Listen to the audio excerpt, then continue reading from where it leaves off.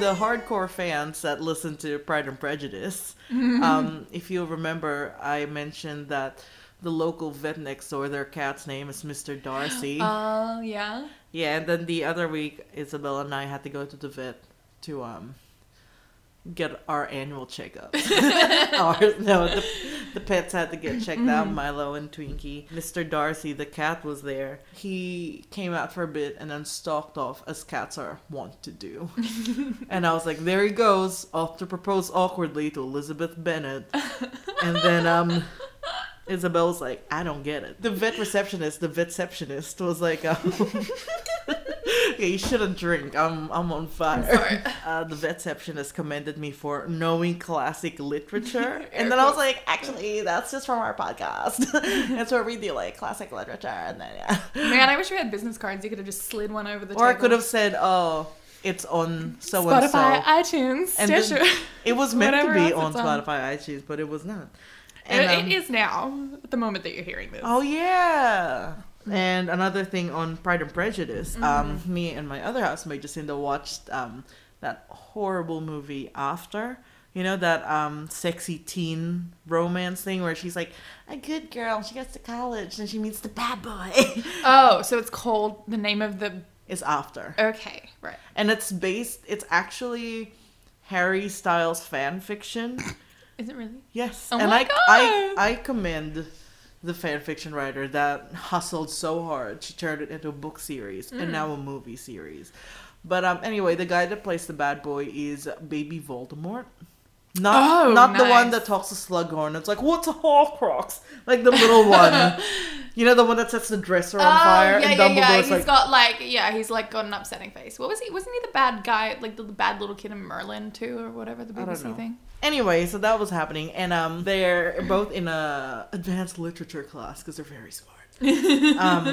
Anyway, and they're talking about... Is that how you talk about me behind my back? No. Everyone listen to my other podcast. You bitch! What's it about? Anyway, they talk about Pride and Prejudice, and you know, they have an argument about it. And this is what young Lord Voldemort has to say about it. And of course, he's British because the actor is British. Yeah. But his British accent is so funny because apparently he talks like I talk when I put on a British accent. So this will be like. Oh no, like this. But anyway, this is what he says about Pride and Prejudice. Okay. And it's so funny. I had to pause it and write it down.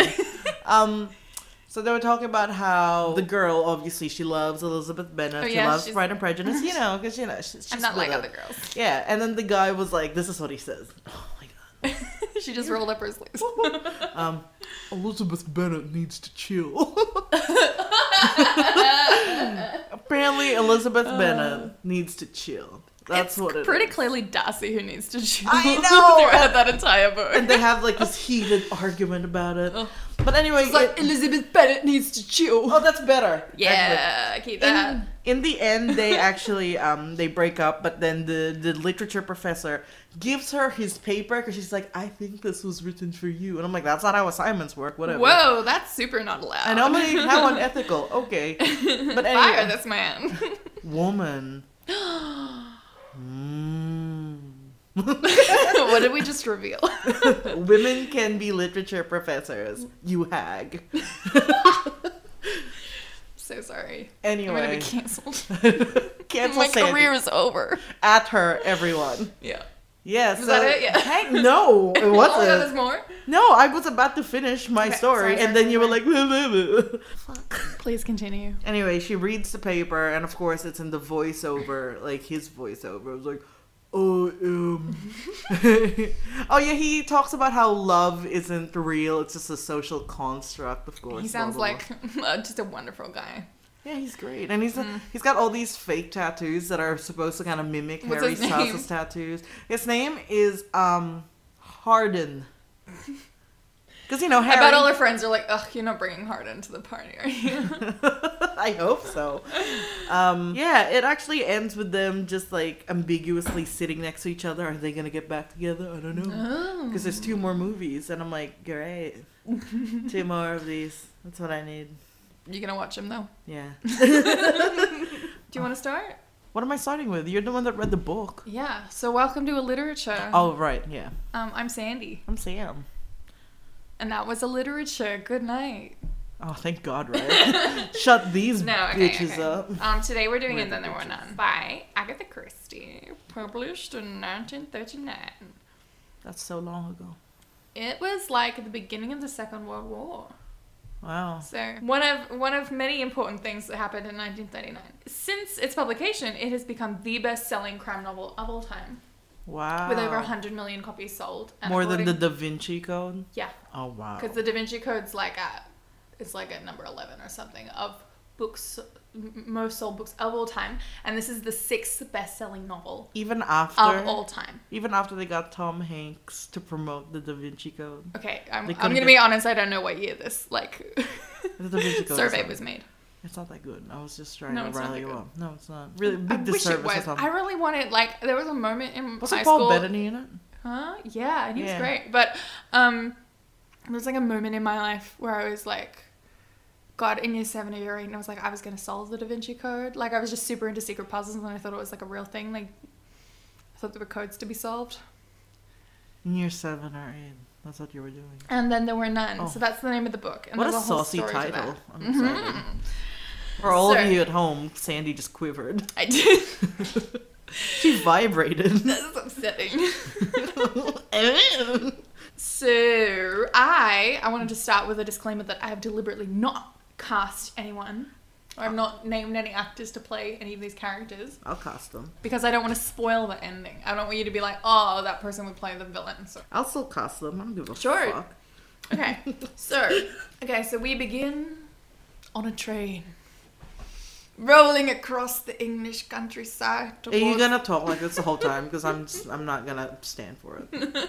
Okay, so we're rolling across the English countryside towards the seaside. Well, now my normal voice sounds weird to me. They all sound weird. Is this stuff that takes place wholly on a train? No. Oh, thank God. Murder on the Orient Express. Yeah, thank you. They turned that into a movie and apparently it was terrible. It was. It was actually really disappointing. Aw. And it was full of really good actors as well, I know. so I don't know what they did I wrong. saw the lineup and I'm like, whoa, banging Coachella. I know. Oh no. Coachella, because it's on a coach. Yeah. Okay, so we begin... I have a confession. I didn't think about that, but that was really funny. I couldn't live with myself. We begin on a train rolling across the English countryside towards the seaside town of Sticklehaven in Devon. Are these real places? Yes, actually. Devon, like cheese? Yeah, Oh. and Devonshire tea. Sure. I've been to Devon. It's really pretty. Oh, I haven't. And I love the idea of like murders happening there because it's so pretty and quaint. But anyway, so on this train in a little booth is a man called Justice Wargrave. He's What? an elderly judge, like you, really. Justice. Justice. That's his title. Justice. Oh, I thought that was his name. I'm like that actor Justice Smith who's like in Detective Pokemon, Detective Pikachu. Okay, describe this man so I can cast him. He's elderly. He's I think he's deceptively old. I think he's stronger maybe than he looks. Christopher Plummer. Ooh. Okay. Oh, I love that. You love That's it? a really good cast. Yeah. I should be a Sorry, casting Stern, director. you know, yeah. Was hot when he was young, maybe. He was so hot when he was young. He- Captain rather, Von Trapp. Oh my god. rather. Oh my god. I would defy his whistles just so he would like spank me. But in this scenario, he's not my father. You're He gonna can have be to my let daddy, me. You're gonna though. have to let me get through more than a sentence I at a can't. time. He's bound for an island that, depending on the version of the book you read, is either called Indian Island or Soldier Island. Is this like a racial thing? Yeah, it's undergone about 3 edits. I'm not gonna say the original name of the island. N-word? Yeah. Yeah. Did you not know that, Alana? Alana's looking at me like, oh my god. That's not the name of an island. And I'm gonna go into this more later. Like, this is something that we're gonna like That unpack Agatha Christie a little suits bit. racist. Well, we'll go into this more later. So put a pin in that. But anyway, Put a pin in racism. for the purposes of this, I'm gonna be calling it Soldier Island. Yeah, thank you. That's the most like amenable one. So he's thinking about the rumors that have swirled around the place. Around this island. There's a mansion there that was built by a millionaire, but he had to give it up for whatever reason. So now people are speculating about who's bought it. Some think it now belongs to a movie star or a member of the royal family. So that's where Wargrave's headed. And he withdraws a letter from his pocket and he reviews the contents. It's an invitation to the island signed by an old friend of his who he hasn't seen in about 8 years, and her name is Constance Carmington. I know, great names.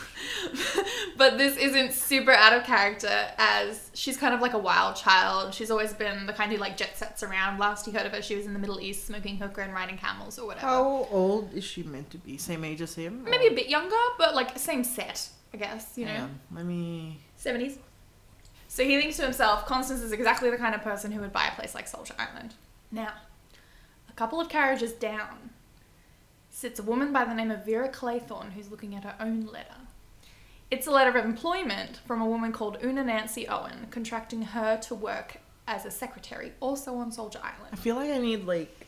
I need like a table to keep up with all these characters. Okay, there's going to be like 10 to 12 in total. Oh my god. Yeah.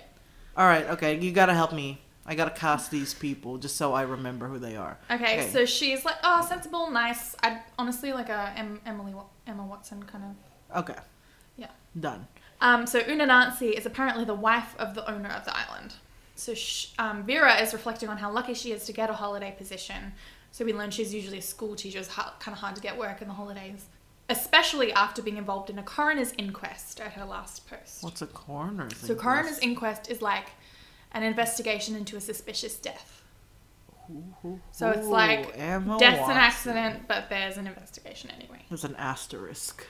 Exactly. It's not like a homicide investigation. It's a...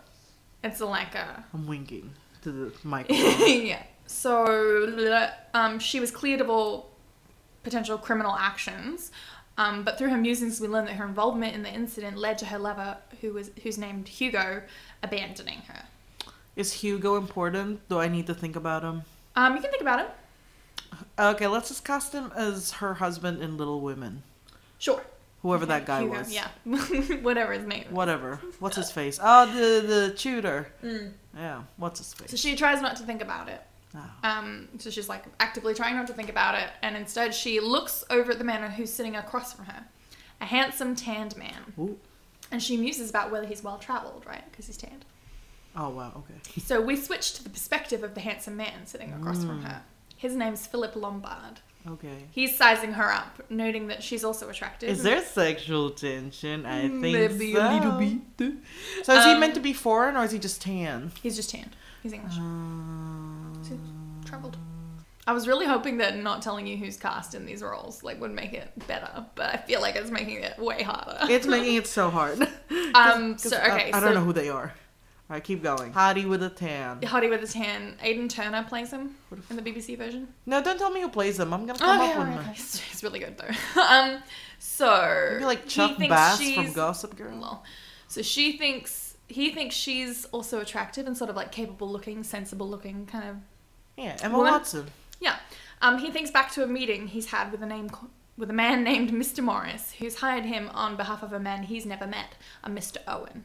You remember she was hired by a Mrs. Owen? He's hired by a Mr. Owen. They're hiring a lot of people. For an ambiguous job, also on Soldier Island. He's not sure what it's meant to involve, but he was instructed to bring his revolver with him. Ooh. Morris had apparently hired him on account of his reputation as being, quote, good in a scrape. So he's kind of like a gun for hire, is his job. And that's kind of the capacity in which he's going to Soldier Island. Okie doke. So another carriage or two down. Can Tom Hardy play him? No? Too old, too grown? He could do it. Yeah, maybe a bit. Maybe a little bit younger. I don't know. Because I imagine I'd someone let would be late good 30s. in a scrape. Would be Tom Hardy, you know, little... He could do it. He could definitely do it. Okay, Tom Hardy's there. Okay. Is Cillian Murphy gonna be in this too? Cillian Murphy could be Philip Lombard. Blah, blah, blah, blah. Philip Lombard with a bit of a tan. Cillian Murphy. No. I'll find him. Okay. Okay. I always find him. Another carriage or two down sits a woman called Emily Brent. She's an old conservative spinster who's sitting bolt upright as she disapproves of slouching. Dolores Umbridge maybe could play Yeah, her. definitely. Perfect. She's a sour old bitch. That's me. That's editorializing. I was like, I'm sure that wasn't in the book, right? And very religious. Dolores Umbridge. Yeah, so she's reflecting on an invitation of her own by someone claiming to have met her at a guest house somewhere, inviting her for a holiday on Soldier Island. The signature on the invitation is illegible, However, so she's turning in her mind who it might be from. She's like, oh, is it that lady I met there? This woman I met here? Oh, they just signed it without like printing their name out. Yeah. How vague. She's obviously not someone who's going to pass up on a free holiday just because she's not sure who it's from. On a different train, a later train to the same destination, sits a General MacArthur. He's a stuffy older man and a veteran of, I believe, the First World War. It's 39 is when it's published. And I think it's set maybe a year or two earlier, so probably the First World War. Veteran. Don't add her. Don't at me. Don't add her. And he's also been invited to, you guessed it, Soldier Island. His letter. This is like Fire Festival. Oh man. His letter has promised the company of a few old friends of his from the war. And he's glad for the invitation because he apparently doesn't get many these days on account of a rumour about something he did 30 years ago. But we don't get to find out what that is yet. It's probably something terrible like rape or something. Woof. Oh, sounds like I got it. No. Maybe. Oh. Now we switch to a car. Wait, sorry. Hang on. Who's playing potential rapist General Man? Just a guy with a mustache? Nothing to lose? I think. Does he have to be handsome or is he just like, oh, I was in the war? Old military guy, big mustache, I guess. Like Tom Selleck? But Tom Selleck's pretty sexy though. He can be sexy. He just needs to be. Alright, fine. It's Tom Selleck. Okay, he's not a rapist then, sorry. Oof.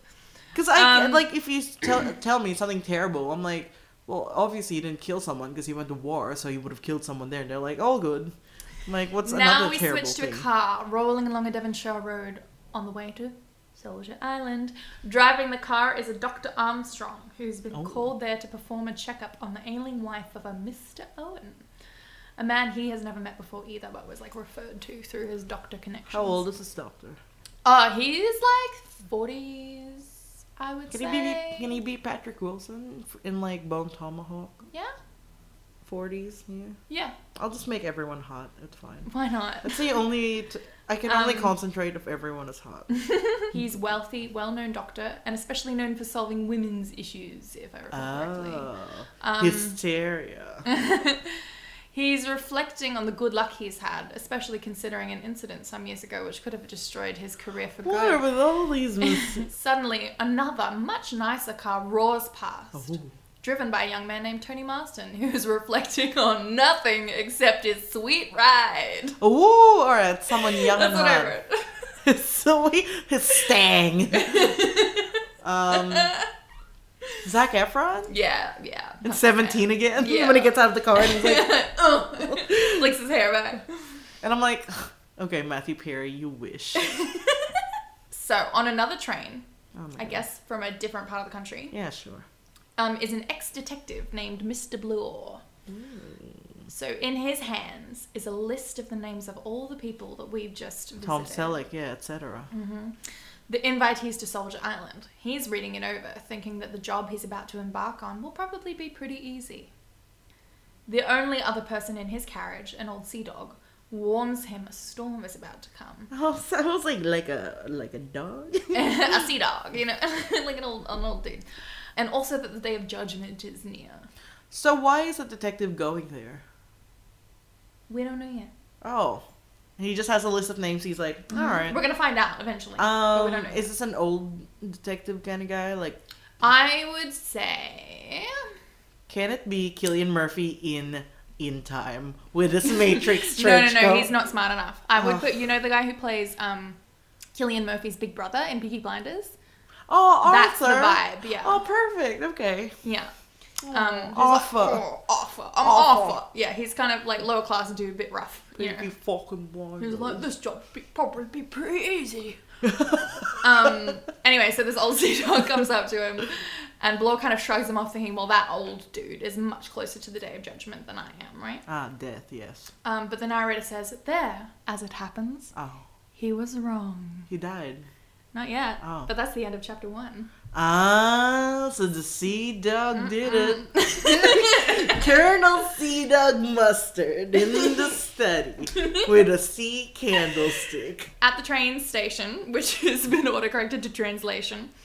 At the translation. It's just a nice little touch. There are 2 taxis, waiting to take the travellers to the dock, from which they'll be ferried to Soldier Island. Jesus, okay. Justice Wargrave and Emily Brent share a car. They're a bit older, so they probably don't want to be hanging Hang on. I'm just trying to remember who these are. Justice Wargrave is Christopher Plummer from the beginning. and Emily Brent is Dolores Umbridge. Yeah. Thank you. While Philip Lombard and Vera Claythorne, Emma Watson and Tom Hardy. yeah, the two hotties checking Two each other out. hotties. They wait together for the second taxi, of course. which can't leave until General MacArthur arrives. Tom Selleck. Okay. The entire party is a bit weirded out. Yeah, they don't know what the fuck they're there for. Each of them have been expecting something different, and none of them have been expecting each other. Yeah, because I guess they didn't get in the letter like, oh, BT Dubs, there's some other peeps there. Yeah. So Philip and Vera make small talk until General MacArthur arrives, and the three of them hop in the cab and meet up with the others at the dock. Hang on. What? Just like a ghost jingling bells. Like, ooh. She's the ghost that haunts us. It's Tweety. And they meet up with the others at the dock, along with Justice Wargrave, and Emily Brent is a man who introduces himself as Davis, but who is really Detective Blore. Oh, it's Arthur. It's Arthur. Arthur. He's like, I'm Davis. And they're like, okay. Like, they'll ask whatever. I'm Davis, not Detective whatever my name is in the book. Blore. Blore. My name is not Blore. Who said that? Despite what you may have heard, I'm Davis. Not Detective what's his face. Yeah, that's right. Not Blore. Yeah. Davis. So the man who's going to take them on the boat. Is it the salty old sea dog? No, it's someone else. He's also a sea dog, but his name's Fred Narracott. And I always love him because no matter what version you watch or listen to, he's always played by someone with a really adorable Devon accent.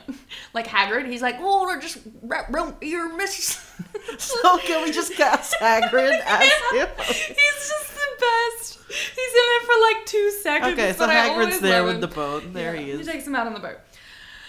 Okay. Harry. Harry, you want to hop on this boat? I'll take you around the island. You're a wizard. Just before they're about to set off, Tony Marsden skids to a halt in front of them. Zac with his bitchin' Efron's here. ride. He looks beautiful and strong as a young god. Oh. That's the line from the poem. Oh, can we use Brad Pitt then instead? Too No. long. Like, keep Zac Efron. Fine. Can we use Brad Pitt at some point? No. Oh, for fuck's Next sake. time, Sam. No. So they all hop in the boat, I'm inconsolable, Sadie. and Fred rows them out towards the island. He's thinking about what a weird party of guests this No, is. can you say that but in the Hagrid voice? What a weird party of guests this is. Quite an eclectic mix of people. They don't seem like the personal friends of a millionaire. You'll remember that the rumor is a millionaire bought the island? Well, like, yeah. These people don't look like the friends of a millionaire. Well, I don't think you can buy an island unless you have like at least a couple of million in your bank account, right? Yeah, I'm not arguing with you. Like, I don't know why you're pulling that tone of voice with me. I don't know. I'm arguing with Hagrid. They all land on the island and make their way up to the house. Nice. Here we It's go. a sexy modern house by 1940 standards and quite big. A mansion, if you will. If you will. Will you? I shall. I have. When they get there, they're greeted by the butler, Mr. Rogers, who tells them that their host, Mr. Owen, has unfortunately been delayed and will greet them, will come to the island later. Can we cast the butler as Rafe Fiennes in Grand Budapest Hotel? Yes. Done. But they have been instructed to make themselves at home, so their rooms are ready for them, cocktails have been mixed, and dinner is in the oven. Fucking dope. All right. Now, all the guests go upstairs to their room, and we're in Vera's perspective again. How do they know? Are there labels on their rooms? I think they just choose. Oh, all right. I think they're like, these are the guest rooms. You know, the butler shows them to them. Yeah, very fine. Sure. So Emma Watson's here. Emma Watson's here. She's impressed by how well appointed the room is, considering she's only going to be a little secretary, a lowly secretary. Aww. It has its own fireplace. There's like a marble clock in the shape of a bear on the mantelpiece. Oh, dope. I feel like that's going to be important if you had to tell me. On the wall is a cute, kitschy framed nursery rhyme called 10 Little Soldiers. Oh, I remember that. They all die. And I'm going to tell you, but I'm going to tell you how it goes. So, great. 10 little soldier boys went out to dine. One choked his little self, and then there were 9. 9 little soldier boys sat up very late. One overslept himself, and then there were 8. 8 little soldier boys travelling in Devon. One said he'd stay there, and then there were 7. 7 little soldier boys chopping up sticks. One chopped himself in half, and then there were 6. Very hard to do that. 6 little... tried really hard. 6 little soldier boys playing with a hive. A bumblebee stung one, and then there were 5. 5 little soldier boys. Oh my god, it's My Girls, starring Macaulay Culkin. 5 little soldier boys going in for law. 1 got in chancery, and then there were 4. 4 little soldier boys going out to sea. A red herring swallowed one, and then there were 3. A red herring. 3 little soldier boys walking in the zoo. A big MacGuffin. bear hugged one, and then there were 2. 2 little soldier boys sitting in the sun. 1 got all frizzled up, and then there was 1. 1 little soldier boy left all alone. He went and hanged himself, and then there were none. Can I just... Okay, let's count this. Emma Watson, Tom Selleck, Dolores Umbridge, Christopher Plummer, Tom Hardy, Arthur, Zac Efron. Arthur. I'm not Blore. I'm Davis. So far we've got 7, right? Am I missing anyone? That's... So, Justice Wargrave, Emily Brent, Vera Claythorne, Philip Lombard, Blore, not Davis, Dr. Armstrong, Tony Marsden. Sorry, I missed Patrick Wilson. So Um, I've got 8. Do we count the butler? yeah, and his wife. Okay, so we count Ray Fiennes. We haven't met his wife. Yeah. Okay, so here's the 10. There's plus our 10. the 2 mysterious benefactors that we are yet to meet. Vera. Wait, let's talk about that creepy poem for a second. Oh yeah? Any thoughts? It's creepy. All right. Vera's like, oh, that's cute. Making the connection between the soldiers in the poem and the name of the island. Yeah, she's like, oh, Poem Island. I mean, Soldier Island. She looks Yeah, out. because it was 10 little engines. Oh, and it was 10 little... I remember. Yeah, yes. So that's... And those are the It used to original be titles of the 10 it was little 10 little... N-words, Exactly. yeah. And then it was 10 little Engines. engines. And then they changed it to 10 little soldiers. Yeah. Yikes. 10 little Twilight vampires. So Vera looks out her window at the waves. They're getting a bit rough and choppy now, and it makes her think on drowning. Robbie. Yeah. What? You don't just think about drowning. Oh, Don't you? Unless the sorry. homicide she was involved with was drowning asterisk. You said homicide, but it was just a suspicious death. Sure. Fred drops off Dr. Armstrong in the evening, so he's finally arrived. Where the fuck is Fred again? Fred Oh, Narracott. Hagrid. Fred Narracott. Patrick Wilson's here now. He sees Justice Wargrave on his way in, and he recognizes him. He remembers serving as an expert witness giving medical testimony at a Justice- trial that Justice Wargrave, Christopher Plummer, was Thank you. presiding over.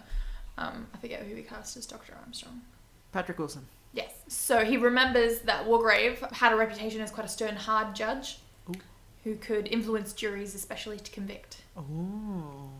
He strikes up a conversation with him, and Wargrave asks about Constance Carmington, the woman who is meant to have invited him to the island. Holland Armstrong- Taylor. Yeah. Yeah, Armstrong can't help him out. It looks like Constance isn't expected on this island by anyone else. Oh. So they're both like, well, this is kind of weird. Ooh. Back upstairs, Tony Marsden, Zac Efron, Oh, nice. is taking a bath, having a grand old time. No, you know what? Whenever I say Marsden, I just keep thinking it's James Marsden. Marsden. And it's Corny You could do it when he Collins. was, like, young. Yeah. It's Corny Collins. I'd say like young, quite young. They're like 22. Yeah, let's just go with Zach. It's fine. Well, I just feel like he doesn't fit Yeah. in. He's not. He's. Well, don't worry about No, I'm worried. I'll put James Marsden in there. There he is. it. There he is. there you are. But even he is wondering about the weird situation. Like, he was really hoping for a more fun crowd, some babes maybe. Yeah, what did he? Why is he there? He got an invite from a friend as well. What friend? It's not Not in important? my thing, so it's not important. Blore, in the next room, is getting ready for dinner, tying his tie, and he notices an identical rhyme on the wall of his room. Awful. He's like, what's that? 10 little soldier boys. So, like Wami you? In his own room, General MacArthur is feeling uneasy and wishes he could leave. Oh, Tom Selleck. However, he knows the boat has already left. Hagrid. At this point, people are all thinking suspicious things. And that's a great thing about the way Agatha Christie has written this book. Like, in the bath, Tony Marsden is thinking he's, quote, going to have to go through with it without telling what it is. It might just be the dinner with these squares. It might be something else. Dr. Armstrong thinks the island is beautiful and exciting, and maybe this makes him the killer if he's feeling... Well, the killer. Spoilers, there's going to be a murder. Right. But she like keeps leaving these threads. You see in everyone's mind. You get to hear everyone's thoughts. And all of them still could be the killer, and they also could be victims, which is really, really fun and exciting. Now I kind of wish we were watching this tonight, but alas. Anyway, everyone goes downstairs, and they're dressed up, and they start to mingle, drinks are flowing, and they at last start to relax. Mr. Rogers and his wife, it turns out they're the only staff on the island. Who would his wife be? This is always so hard. Molly Weasley. Whoa! So they're the only staff on the island. They've prepared a lovely spread, despite people being worried. Like, some of the guests are worried that just the two of them looking after 8 people would be, like, too much for the pair. They can do it. So everyone notices a kind of display in the middle of the dining table. A set of 10 figurines shaped like little soldiers. Vera, I'm pretty sure it's Vera, comments on it. And she's like, oh, like the poem. And you're like, do you have one? Did you see that in my room? There's a poem. I'm like, oh, in mine too. And everyone seems to have, like, this poem in their room. Oh my god. You know what my thoughts are right now? It's 2 rich people. It's Battle Royale. People are gonna kill each other somewhere.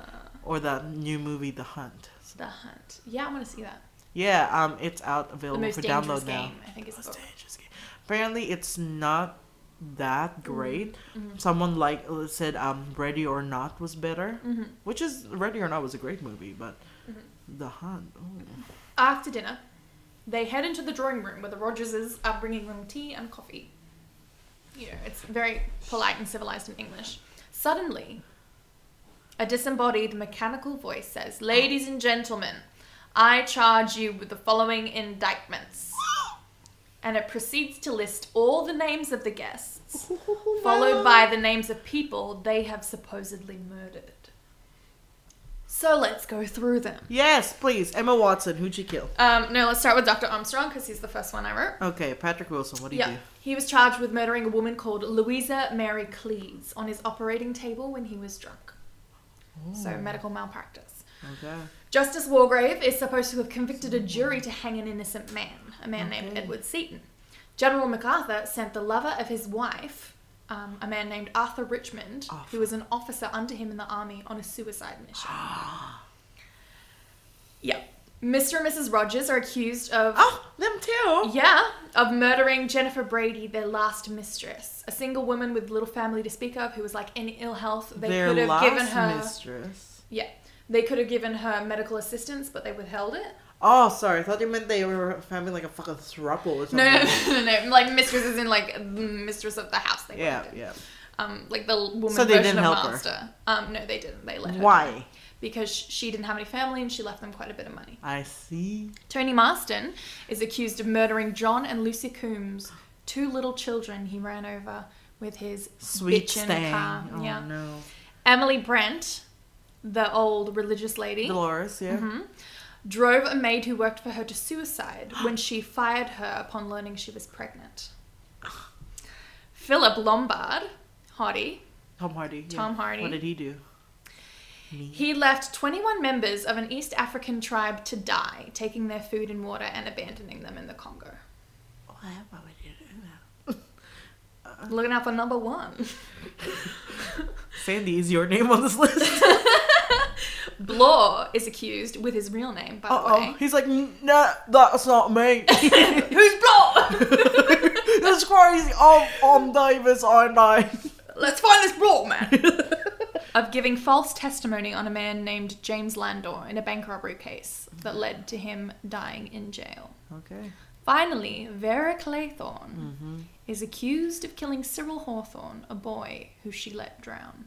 That's why she was thinking about drowning. Asterisk. Perhaps. While the record is playing, they hear a crash outside the room. Mrs. Rogers, who is carrying a tray of like crumpets or some shit, she's fainted. Well, yeah, this is very faint-worthy news. The men, who are, like, angered and freaking out, they start tearing around the house to find the source of the voice. Turns out it's a gramophone in the next room, playing a record entitled Swan Song. Rogers admits that he put the record on at the behest of his employer, Mr. Owen, who'd written him an instruction to do so in a letter. He's like, when everyone is taking tea, put this record on. I love that. Oh, this is so spoopy. I know. They managed to revive Mrs. Rogers with some brandy, and Mr. Rogers and Dr. Armstrong help put her to bed. Who's Mr. Rogers? The Rafe. butler, her husband. Or as Tim Curry would have. Yeah. I don't agree. So Dr. Armstrong gives her some sleeping pills to chill her out and let her Nice. sleep. While they wait for those dudes to come back, people help themselves to liquor. Yeah, why not? It's there, well provided for a spoopy evening. Rogers comes back. He explains that neither his... Yes? Does this all happen in the span of an evening? Like this whole... Not the whole story, but so far everything that's happened has happened on the same day. Rogers explains that neither he nor his wife ever met their employer. Okay. They were appointed with an agency, and they've just been receiving instructions by letter to get everything set up on the island. So no one here has met the Owens. It becomes clear. And everyone else takes turn explaining their own invitations to the island, which we've already gone over. Yeah. It becomes clear that something hinky is going on. Really? Just now? Justice Wargrave, who's pretty on the ball, points out that the recording mentioned a Mr. Blore and not a Mr. Davis. So everyone is immediately suspicious of Blore. Who's Blore? Who grudgingly reveals that the reason he used an alias was to conduct a private investigation into the party, which he was asked to do by Mrs. Owen, who was worried about her jewels or something. Someone was going to steal her jewels and he needed to come and investigate her people. vapes? Rubies? Yes, so he's just as in the dark as the rest of them, is what we learn from that. Oh. I'm sorry. I am Blore. You know what I said earlier was a Blore? I am. Blore. So, Justice Wargrave notes that the initials of the two owners, UN, so Una-Nancy or Ulrich Norman. Nazi, are you saying? Nancy. Okay. Owen, sound like and may stand for unknown. Ooh, spoopy.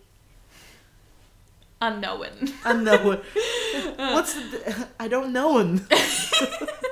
Anyway, the next order of business seems to be clearing their names of these accusations that this spectral voice has accused them all of. They address the accusations on the record. Armstrong says he can't remember the woman who he seems to be accused of killing. He says he's drunk at all times. Yeah. He doesn't say that, but he's like, people die on the table all the time. Sometimes it just happens. Yeah, with like a scalpel and Brady's like, I don't know. Spilling like brandy in the room, like, oh! Let's say for the opera game. Like, yeah, take out her uterus. And they're like, she's here for like, she's got an appendectomy. He's like, take that out too. And you can't see it, but Sam is splashing brandy everywhere. Like, what? Imaginary brandy. Yeah, he's like, sometimes it just happens. A lot of the people I operate on are old. They just can't handle it. Privately, though, he admonishes himself for being a drunk. He's like, oh my god, you know who he is? He's Leonardo DiCaprio in Once Upon a Time in Hollywood when he's like having that freak out in his trailer. Looking in the mirror, he's just like, I'll fucking kill you. And he was like, you're never drinking again. He's like, fuck. That's him. Yes. That scene made me laugh till I cried. I know. I was there with you. Yeah. We watched it together. You did. We were next to each other. I wiped your tears. Tenderly. Kissed your cheek. Said, don't cry. Don't cry, it's embarrassing. Who's next? Wargrave says, yes, I did influence the jury to hang Seaton, but I was privy to evidence that was not before the court. Sounds unethical, Christopher Plummer, but whatever.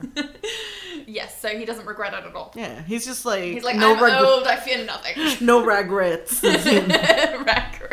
Vera tells the group that she was Cyril Hamilton's governess and was cleared of any guilt in a coroner's inquest. God damn it. She's particularly shaken of the group. Did she drown the boy? Did she do it? Emily Brent refuses to speak to the accusation at all. She won't talk about it. General MacArthur denies sending Arthur Richmond to his death. He says it was just a reconnaissance mission. It was just the business of war, and he simultaneously denies that his wife was unfaithful and slept with Arthur Richmond. Sounds a lot like his wife was sleeping with him, and he sent him on a suicide mission. Lombard says, "Well, I must be the only guilty one here then." And he freely admits to leaving 21 Africans to die. He says he did it to save himself and that he's not sorry. Oh, Tom Hardy. Tony Marston struggles to recall the names John and Lucy Coombs, but eventually figures out they must be the two kids he ran over on accident that one time. He's like, I remember that. Frightfully inconvenient. That one time I ran over some kids. Oh, yes, I remember. Mr. Rogers says their previous mistress died naturally. They couldn't reach the doctor in time. You're very suspicious of all these people. Of course I am. One of them's a killer. Law insists Randall was guilty. Law. Wargrave suggests they all leave in the morning when the boat arrives, and everyone else agrees. However, mere seconds later, Tony Marston takes a swig of his drink, chokes on it, foams at the mouth, and dies. They kill off the Hardy. Yeah, they do. So, Armstrong examines the drink and finds potassium cyanide. He's a doctor, remember? He's like, you need a doctor in situations like this. Yeah. At first, everyone assumes he committed suicide because Marston poured it himself, right? Sure. However, everyone finds it increasingly hard to believe. Like, why would Tony Marston kill himself? Yeah, he doesn't seem like he was in loves any kind his of car. emotion. Yeah. He loves his car. He doesn't seem like he has a care in the world. Yeah, he's really young. He's really rich. Like, why? Super hot. Yeah. Why not? Eventually, the men take the body. Yeah. Who plays him in the BBC one? The same guy who plays Pip in the BBC one. Timothy Chalamet? No. The one that we looked up before, whose name I forget. Oh yeah, sure. You know the one? Punchable. Oh yeah. Mr. Punchable. Mr. Punchable. He's really good. Okay. Yes, you're allowed to inquire who plays people after they die. Okay. And then I'll tell you. Okay, he's dead. Bye. What was the first line in that creepy poem? 10 little soldier boys. Why me you? I think going into dying, one choked his little self and then the knife. Two chokes. Okay, so he chokes the first one. We should have that up at all times. Sorry. We should. Not that more people are gonna die necessarily. The title of the book is And Then There Were None. Not And Then There Were Nine. Alright? Oh wow, she loved that. It did. I'm sorry if that blew up. Yeah, I think you broke both microphones. Eventually, the men take the body up to his room and lay a sheet over it. Rogers cleans up down below, while everyone else goes up to their rooms for the night, truly shaken. Each guest locks their doors. Click. The house seems all the more spooky for being so brightly lit and modern. It's like there's nowhere to hide. If anything was hiding. But there's nowhere to hide. So Closets. what's going on? Like secret passageways. The books that, you pull them out and they move and then you're like, whoa! But it's like minimalist, man. There's like no books. There's like one coffee table book. I don't know what it looks like. But anyway, downstairs, while he's cleaning up, Rogers notices that there are only 9 little soldier statues remaining on the table. Upstairs in her room, Vera muses on her time as Cyril's governess. She's like, remember when I grabbed that kid? She was in love with Cyril's cousin Hugo, who before Cyril was born, stood to inherit the sizable estate. With Cyril as heir, however, Hugo was too poor to marry Vera. Oh. She remembers the day Cyril died when he begged her over and over and over again to swim out to the rock, and she said no because he was too small. She lights on the poem again, noticing the similarity with what just happened in the poem's lyric, one choked his little self and then there were 9. Mm-hmm. As you were right to make that connection. Well done, Sam. You're welcome, me. Armstrong has a nightmare about killing a patient on his table who looks like Emily Brent. Oh. And then Marston. He wakes up to Rogers standing over him, asking him to come see his wife, who won't wake up. She's died in her sleep, perhaps from overdosing on sleeping pills, but Rogers says she only took the pills that Armstrong gave her. Now in the morning, the guests are all up and hoping to see Fred Narakov's boat come into view. Oh, Agrid. Vera Lombard and Blore. So Vera Phillip and Blore. Blore. Me. It's me, Blore.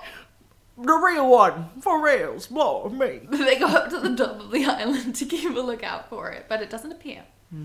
Armstrong announces Mrs. Rogers' death after breakfast, so as not to spoil everyone's appetite. Nice guy. Armstrong's the doctor, right? Yeah. When Rogers appears, the butler, they offer their condolences, but when he leaves, they start to speculate.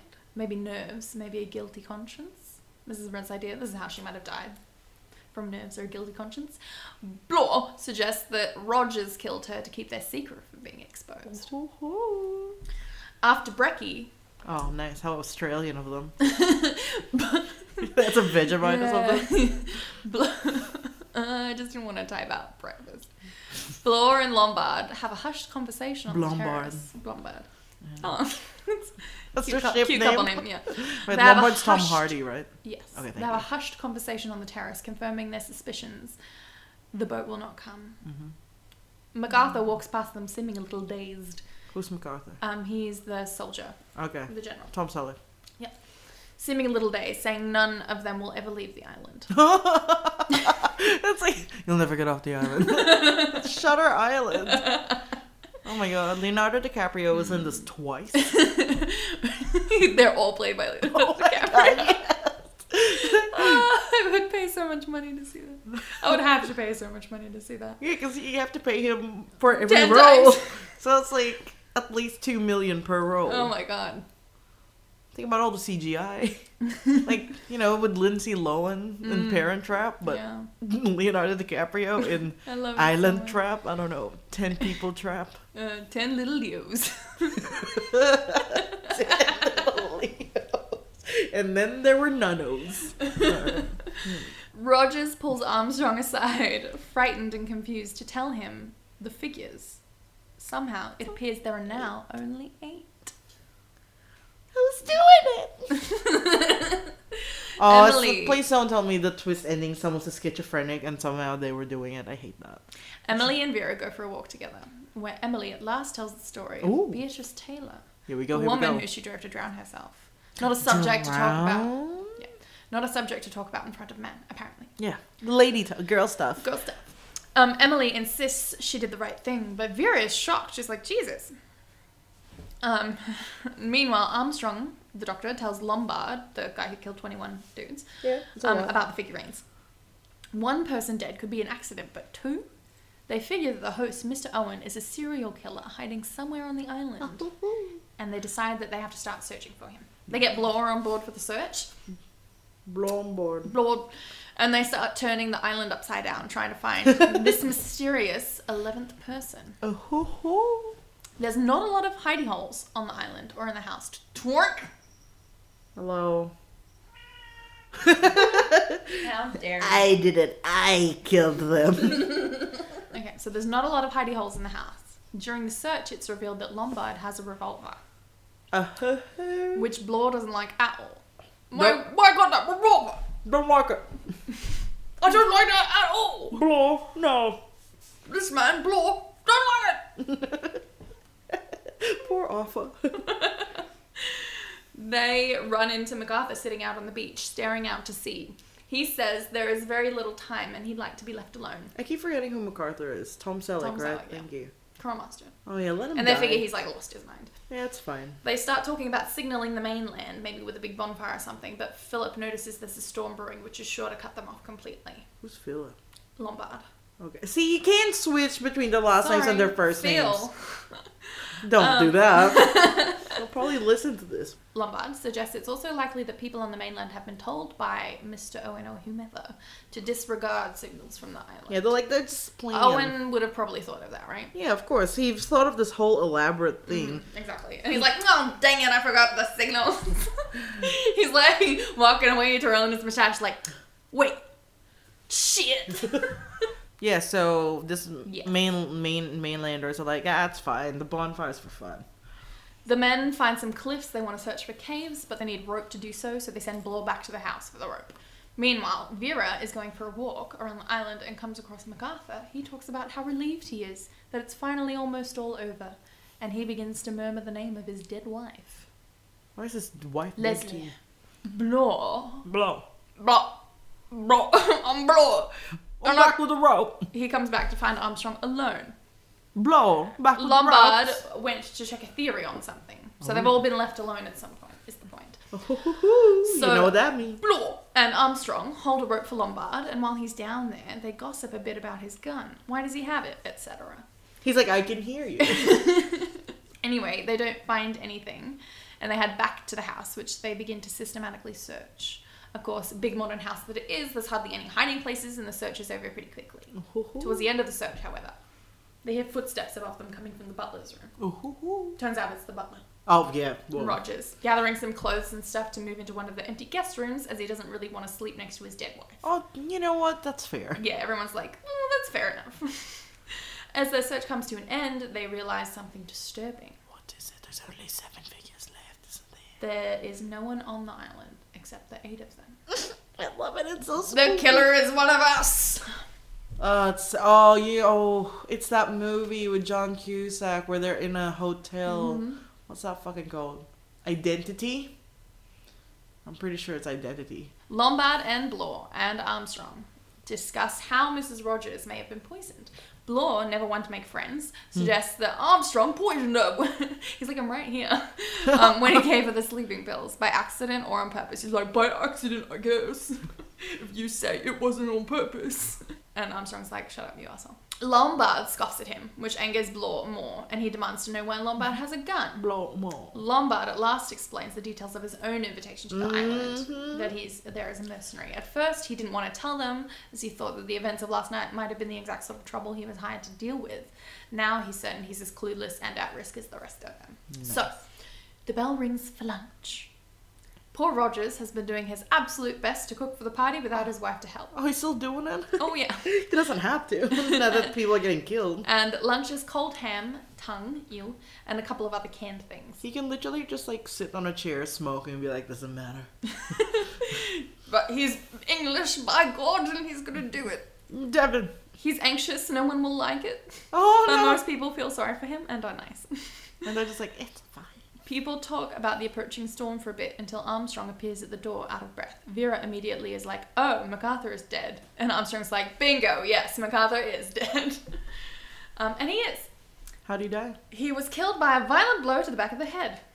They found him on the beach where he was sitting before. So now he's dead, I can tell you. He was played by Sam Neill in the beach. Ah, so that makes sense. Actually, you know what? Yeah. Sam Neill and Peaky Blinders. Got him. Yeah. As Blore and Armstrong fetch the man's body, the storm finally hits the island and starts to howl around the house. They are stuck.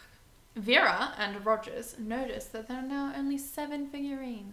Everyone gathers in the drawing room, except Rogers, because he's a servant and not even triple homicide can shake the foundations of the English class system. That's a really great line. Thank you so much. That was really funny. Thanks. Well, insightful, deep, like cutting, and, you know, but like satirical. modern. Yeah. Thanks so much. Wargrave, who's been quietly musing all day, suddenly takes charge. Who's this fucking guy again? Christopher Plummer. Oh, yeah. The Justice. judge. Yeah. He's been like thinking it over. He's been Sitting mulling back it in over, his just chair. like, this is And now he's like, all right, now sit down. And he's like, he's decided it's Wargrave's time. He blows the whistle. That's time. Captain Von Trapp is here. So he says he reckons the conclusion he's come to is that one of the guests is the murderer. Well, yeah. Who else could it be? And the other dudes are like, oh yeah, we figured that out too. Vera is the only one who doesn't want to believe this theory. They're like, silly woman. And they start trying to clear people of suspicion, a la like whereabouts at different times of death, but it looks like no one can be cleared for almost anything. Like some people can be cleared for one thing, but not the other two. And it's like all like that. Besides, more than one of them could be working together, right? Yeah. So Wargrave wants them all to be on their guard. Later on, Vera and Lombard are talking in the living room. Just fuck, y'all's gonna die anyway. Neither one suspects the other. They both come out and they're like, I don't think it's you. They're both idiots, and they should fuck. Vera thinks Lombard is too focused on self-preservation to have any grand designs for cosmic justice. You know, she's like... You're too self-absorbed, I like it. Yeah. And Lombard thinks that Vera is too sane, if I recall correctly. That's the word he used. I guess that's nice. They begin to speculate who the murderer could be. Lombard thinks Wargrave. After many years playing God as a judge, maybe he's gone mad and wants to be the executioner too. Vera disagrees. She thinks it's Armstrong. He's the only man in the group with medical knowledge, a bag full of drugs, and the opportunity to kill MacArthur when he fetched him for lunch. He can also say anything about the deaths and no one will be able to contradict him as he's the only one with any sort of medical knowledge. Yeah, he's got his brandy and he's just like, medical school. Blore is hanging around Rogers, who is polishing silver because domestic servitude waits for no man's homicidal rampage. You're really outdoing yourself. Thank you. I just think it's weird that Rogers just keeps doing all this stuff. What else is he gonna do? His wife's dead. He's like, well, polish some silver. Like, I can't imagine him just sitting on like a fainting couch, smoking like 10 cigarettes in a row, going, "Doesn't matter." They're like, "Someone gonna pour tea?" He's like, "Not me." He's just like, "She's dead." Blore says he suspects someone, but will not say who. Oh, Blore. But I think we all know he suspects Lombard. Why has he got a gun? Oh my god, what happened? Why has he got a gun? Meanwhile, Wargrave and Armstrong are also talking. Wargrave says that while he has no evidence that would stand up in a court of law, he thinks he knows the identity of the murderer. Who is it? Armstrong thinks Wargrave looks keen to hold on to his own life, and Wargrave thinks Armstrong can think only in cliches and won't be much use. So everyone's sounding guilty in their heads. Up in her room, Emily Brent writes in her diary, but before long, she begins to feel groggy and writes in her diary that she thinks the killer is Beatrice Taylor, the girl who drowned herself. The pregnant one? Yep. Alright. When she comes to her senses and reads Could the be line, the baby. she wonders if she's going mad. And she is. Everyone gathers in the drawing room again for tea time. And they relax a bit because it's tea time, god damn it. Rogers pops in to ask if anyone knows why a red curtain from the bathroom is missing. A red curtain from the bathroom? I think it's like the shower curtain. It's like Why is it red? I don't know. It's just red. Why does he know it's missing? Does he inspect all the bathrooms periodically? He's like, I'm the check. butler, good lord. God damn it. Dinner is canned shit again. And Can't he cook? And everyone, I think they're just running out of stuff.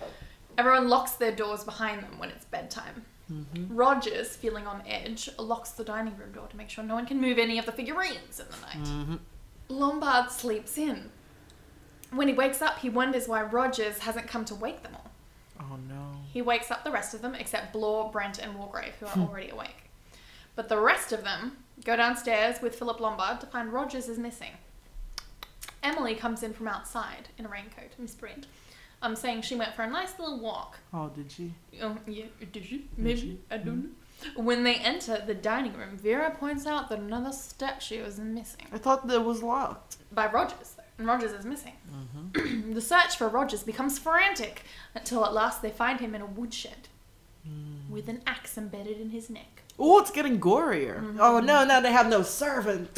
They have to decide which one of them is the lowest class and make that person serve them. Probably Vera. Vera loses her cool and starts to hysterically scream about the poem. One chopped himself in half, etc. Yeah. But Armstrong slaps her in the face because that's how you deal with hysteria in the medical biz. Oh yeah. She comes to herself again and she actually thanks him because it's the 40s. It's 39 actually. So well, he says it's normal for women to be hysterical. He's probably removed the uteruses, the fucker. That's what I wrote. Probably. The women go about preparing breakfast. There's your answer. There we go. The women. There we go. Yep. Mm-hmm. Blore tells Lombard he thinks Emily Brent might be the killer because she was on a little walk at the time and she's crazy and religious enough. Lombard doesn't reckon she has the gonads for it though, literally. I don't think he thinks a woman could like murder a dude. Oh, I'd love for it to be a woman.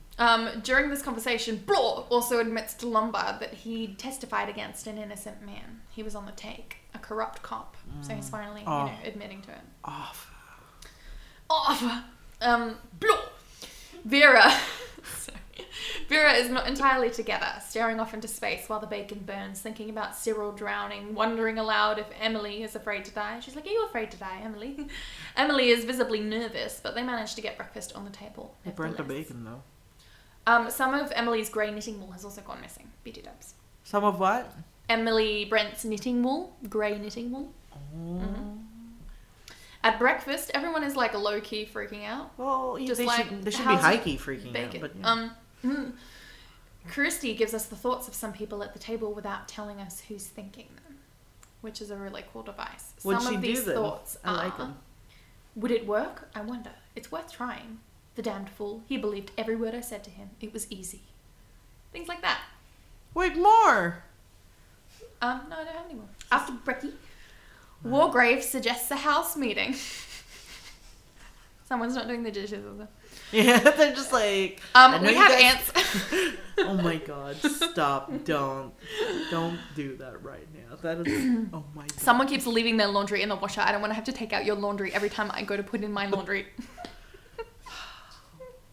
Also, someone keeps murdering people.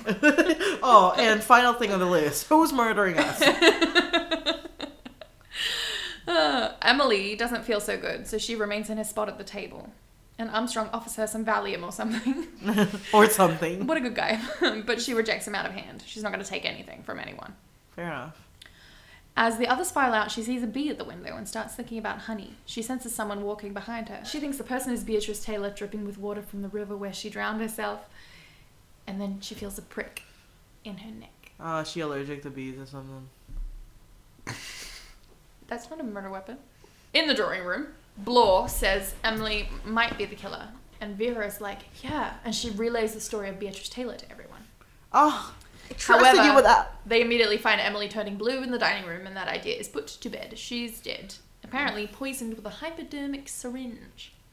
Armstrong admits to having one, and when they search his bag, it's missing. Wargrave's next idea is to lock away any potential weapons in the house in 2 different locations, including Lombard's revolver and Armstrong's medicine. Everyone is strip searched, even Vera, although she at least is afforded the dignity of a swimming suit. Good. So she puts on like a tight swimsuit. Both of the chests with like various weapons and poisons and shit require keys. Lombard is given one and Blore the other. I think the idea is that they're the strongest men and they'd have to fight each other for the other's key. Sure. I don't know. To the death.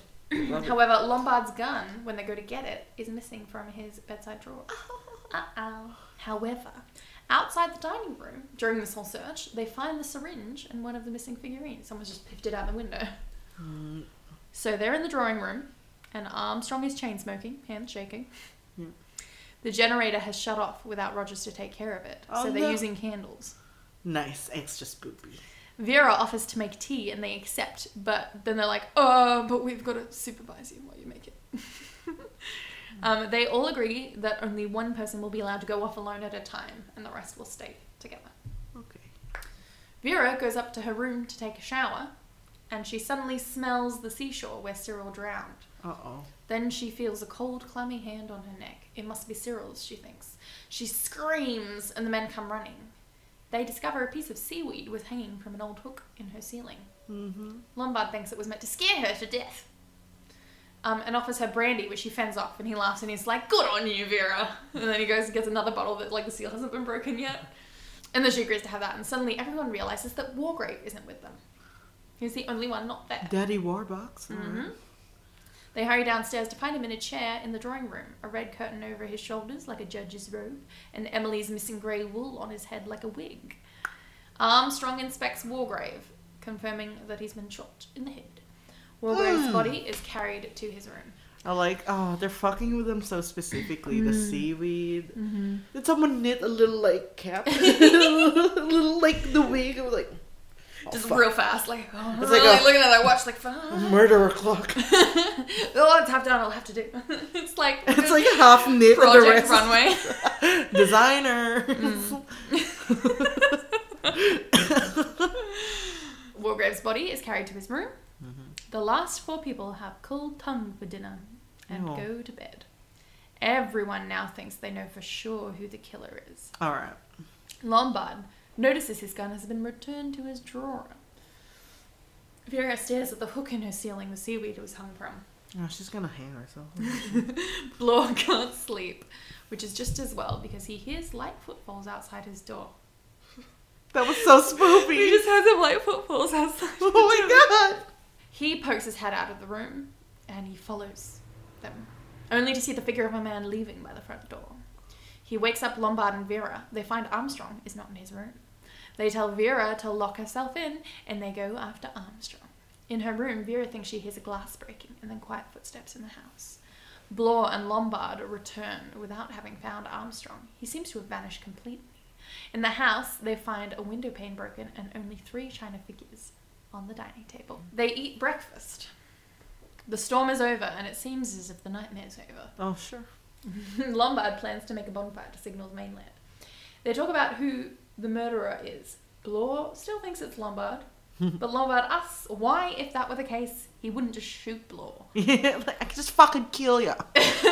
Vera notes that in the poem it says a red herring swallowed one. She thinks Armstrong may not be dead at all. Mm-hmm. She's like, red herring, you guys. Guys. Blore says that the next line is about a zoo, which will make it harder for the murderer, and Vera snaps at him, remarking that all of them are turning into animals. At previous points in the books, actually, Wargrave is described as like a turtle, like sitting sort of like with his neck in. And then Philip is constantly described as like a panther, which is sexy, but sure. And Blore, I think, is described as a bear at one point. Hugged by a bear. Anyway, Vera, Blore, and Lombard spend their morning on the cliff trying to signal SOS with like a mirror. Hang on. So if what's-his-face was a bear, that means he kills Lombard, which means Vera hangs herself. Which means there is an 11th person unless someone faked their death. Blore gets hungry and he wants to head back to the house to get some food. Yeah, some cold town. He's nervous about going alone, but Lombard will not part with his precious revolver.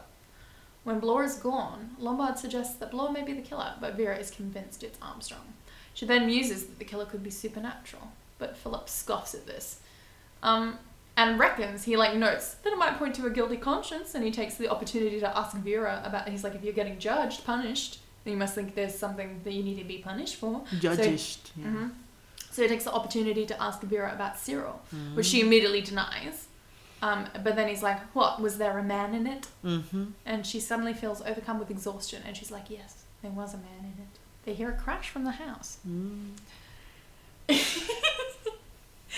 When they go to check it out, Blore's head has been crushed by a marble clock in the shape of a bear. The one from Vera's room. They think Armstrong must be in the house somewhere and retreat back to the cliffs to await rescue. However, on their way there, they see a pile of rags among the rocks along the shoreline. They go down to investigate it. It's Armstrong's dead body. They stand there, frozen. How is Armstrong dead? What's his...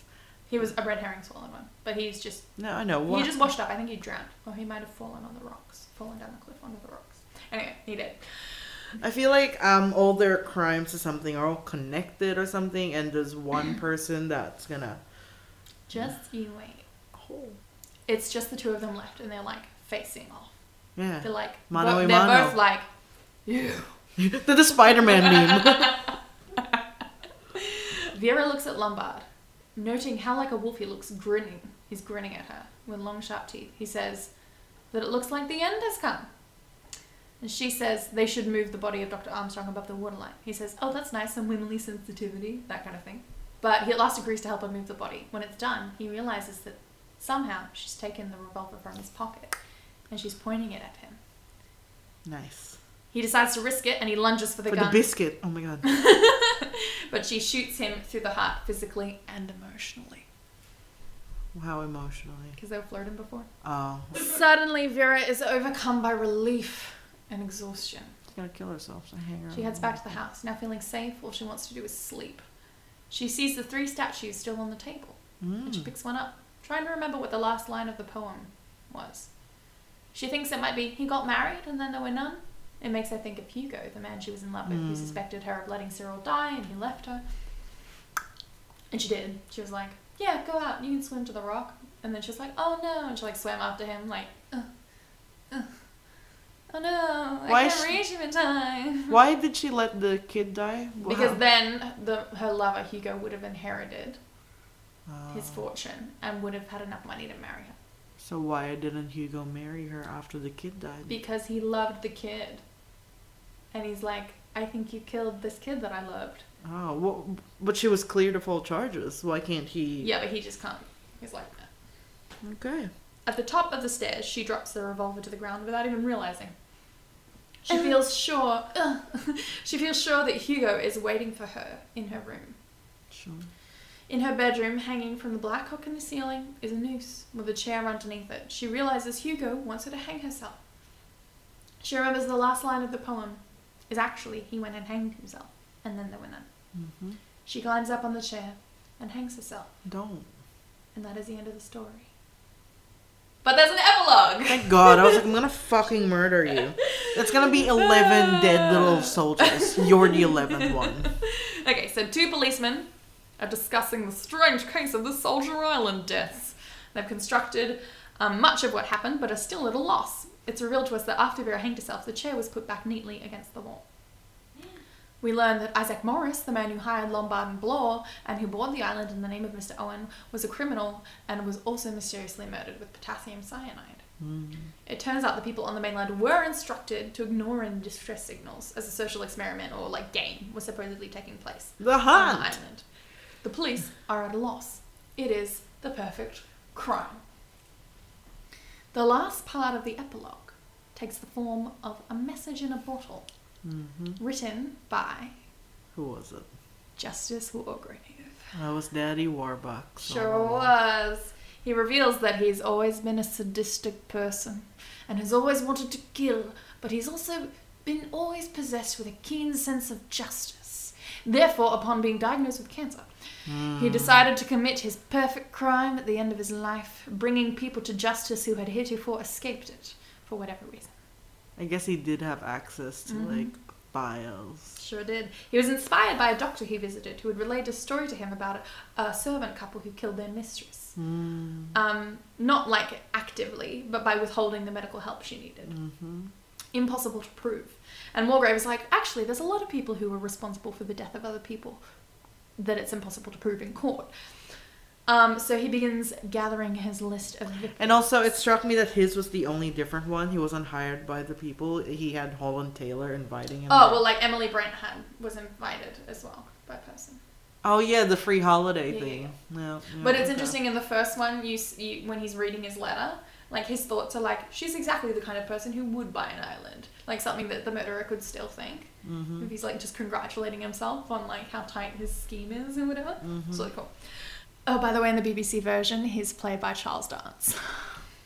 Thank you for not telling me, because if you did, I'd be like, oh, it was him. Yeah, he did it. It's pretty obvious in the BBC version. You're like, oh, it's him. Like, Charles, duh. Yeah. Morris, his How was silent how was he victim. so sure that Vera would kill herself? I think if she hadn't, he would have, like, Oh, yeah. helped her along. Oh, but he was dead by then. Or was he? Or was he? Morris, his silent 10th victim, had sold drugs to an acquaintance of Wargrave, leading to her death. So, before leaving for the island, Wargrave had poisoned Morris by giving him a phony indigestion cure. Who's Morris? He's the one who, like, hired Lombard and Blore and like, purchased the island on Wargrave's behalf. Oh, so he killed this guy. So he killed this guy too before leaving for the island with potassium cyanide. So Wargrave claims he killed in order of the greatest guilt. So it's like least guilt to greatest guilt. So Mrs. Rogers and Marston were largely ignorant over malicious. Okay. So they got the easiest first deaths. Like, yeah, he killed MacArthur, Rogers, and Brent by sneaking up on them. Pretty easy. But then his genius plan, he tricked Armstrong into becoming his ally, saying they would throw the killer off his game by pretending Wargrave was dead by a gunshot to the forehead. Just a little syrup, my friends. So Armstrong knows he's alive when he declares him dead and carries him up to his room. Then Wargrave and he arrange to sneak out and meet by the shore to regroup. And that's, it's actually Wargrave Blore sees at the door. And then they meet on the cliffside. Wargrave pushes Armstrong into the ocean. Then Wargrave returns to his room, plays dead. No one's checking on him. No one's looking under the... Yeah, because everyone... Yeah, they're like, he's dead. He's in his room. You wouldn't. So until he had the opportunity to crush Blore with the clock, prevented itself. Then he let nature run its course between Vera and Lombard, both immediately suspicious of each other as soon as they're the last two people. And whoever was left last, he'd just hang him. He'd hang him. He sees Vera kill Lombard, is very pleased. He arranges the noose in Vera's room, letting her guilt drive her to suicide. He says that despite feeling it is as close to the perfect crime as possible, he acknowledges there are 3 clues the police could pick up on. What are they? His supposed murder of Edward Seaton. Seaton was guilty, so he's the only one of the group who's, like, innocent of murder. Yeah. The line about the red herring points to the fact that Armstrong was somehow tricked. And 3, he plans, so this is how he dies in the end, he plans to shoot himself in the head using some Home Alone hijinks to fling the gun away afterwards. However, the mark on his forehead from the bullet will be like the mark of Cain, the first murderer, according to the book of Genesis. And that So did he actually is kill the him? end of the mystery. He actually killed himself, though. Yeah. Well, he had cancer. He was terminal. Oh, yeah. That's why he decided to do this whole thing, because it's a perfect crime. I really like that, like, he didn't have to write the message in the bottle, but, like, serial killers always want to be recognized. Would. Yeah. They want attention. Yeah, he's like, well, I'll be dead anyway. Yeah, exactly. And I think he does write that down. He's like, but, all sociopaths are artists and we all want to be recognized. Like, all artists want to be recognized. Yeah, that was fun. Charles Dance, of course. Of course it was him. Of course Tywin Lannister did it. Yeah. Now I guess we have to talk about the title for a second. There were none. Not originally. It was originally 10 Little N-Words. Was the original title. Instead of, and then there were none? Yes. Oh, Jesus Christ, Agatha. Yeah. Agatha. But there is, so by erasing... Was she Soup's racist, or was that just like, norms she was like back a then? norm level of racist, but there's a really interesting, there's an interesting aspect to the story if you leave that racial element in. Which is the savagery underneath the proper polite class of the English society. So, like, at times in the story, you'll have Emily Brent saying, like, death is for other people. And, like, Philip Lombard, when he's talking about the East African tribe, is like, well, natives don't think of dying the same way we Westerners do. Like, it's all very, we're above them. So, in a way, by having that, by calling these good, proper, white English people... N-words. Savages. In a way, like, and she's not Martin Luther King Jr. Like, she's not going to be winning any awards for her racial politics, and she's, like, notoriously Orientalist in a lot of her books. But there is something to be said for the way that the comparison, I guess, is drawn between these people, and their crimes are like, the reason they all feel like they're innocent is because they've done these things in a really civilized way in a lot of the time. Like, oh, General MacArthur didn't kill anyone, he just sent someone to their death, and it's different. And Agatha's kind of saying, well, it's not different, it's savagery, I guess. And I'm definitely not condoning. I think it's great that they changed the title. I think it's great that they changed the poem. But I also think it's important to know about the context and the original. How did Charles Dance deduce that some, like, Emma Watson just wanted that kid dead so her lover would inherit? I guess if you're just really observant, you put the pieces together. I think he talked to Hugo in the train. I think he, like, ran into Hugo and he was like, oh, women, and he, like, told him about... Ah, I see. Yeah, firsthand, I think. And I think a lot of it was hearing about it firsthand. And some of it was, like, through the courts. I think he heard about, like, through the court. Through his, like, justice contacts, he heard about Armstrong through the courts, because Armstrong was, like, a medical witness for stuff. Yeah. And then Lombard, just because he's a mercenary, he would have just heard that. Yeah, he has connections, I guess. What about Dolores Umbridge? I guess just... Yeah, I think, people talk. I think he like, asked everyone, like... I think he was going around Y'all got any good victims? I meant... Exactly, yeah. Like, you guys know any stories of people who, like, killed someone but got away with it? Yeah. A really good resource on that aspect of it, the racial aspect, is this video essay on YouTube called Crime and Colonialism, Agatha Christie's And Then There Were None, by the user, Is This Just Fantasy? ? Well, we can watch that after we watch the BBC. For sure. And it's a really, really... Is it an hour per episode? It's really good. Yeah, 90 minutes, I think. No, oh my god, so it's a 3 movie... I think so, okay. Yeah, you have to dedicate, like, a day to it then. Pretty much, yeah. Same as Great Expectations, which we should also do at some point. Okay. Even though Great Expectations wasn't as good as this one. Yeah, well, nothing's as good as this. It wasn't as juicy as I thought it'd be, Great Expectations, I mean. Yeah, I mean, it's just Chuck Duck. Just Chuck Duck. Oh, my foot's fallen asleep. Someone's murdered my foot. And then there were one that was not asleep.